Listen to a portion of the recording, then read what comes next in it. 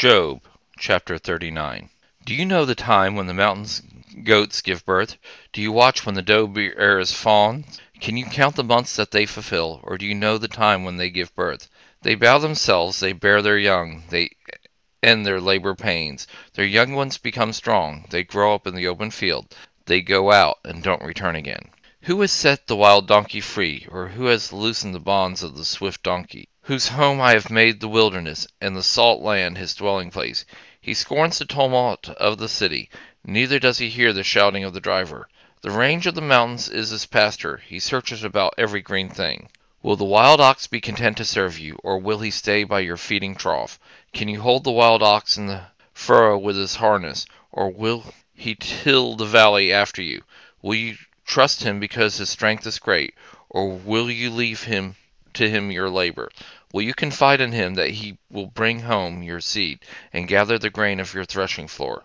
The wings of the ostrich wave proudly, but they are the feathers and plumage of love. For she leaves her eggs on the earth, warms them in the dust, and forgets that the foot may crush them, or that the wild animal may trample them. She deals harshly with her young ones as if they were not hers.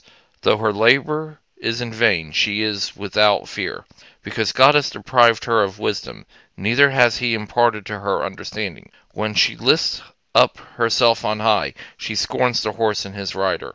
Have you given the horse might? Have you clothed his neck with a quivering mane? Have you made him to leap as a locust? The glory of his snorting is awesome. He paws in the valley and rejoices in his strength. He goes out to meet the armed men. He mocks at fear and is not dismayed. Neither does he turn back from the sword. The quiver rattles against him, the flashing spear and the javelin. He eats up the ground with fierceness and rage. Neither does he stand still at the sound of the trumpet. As often as the trumpet sounds, he snorts, "Aha!" He smells the battle far off, the thunder of the captains and the shouting. Is it by your wisdom that the hawk soars, and stretches her wings toward the south? Is it at your command that the eagle mounts up, and makes his nest on high?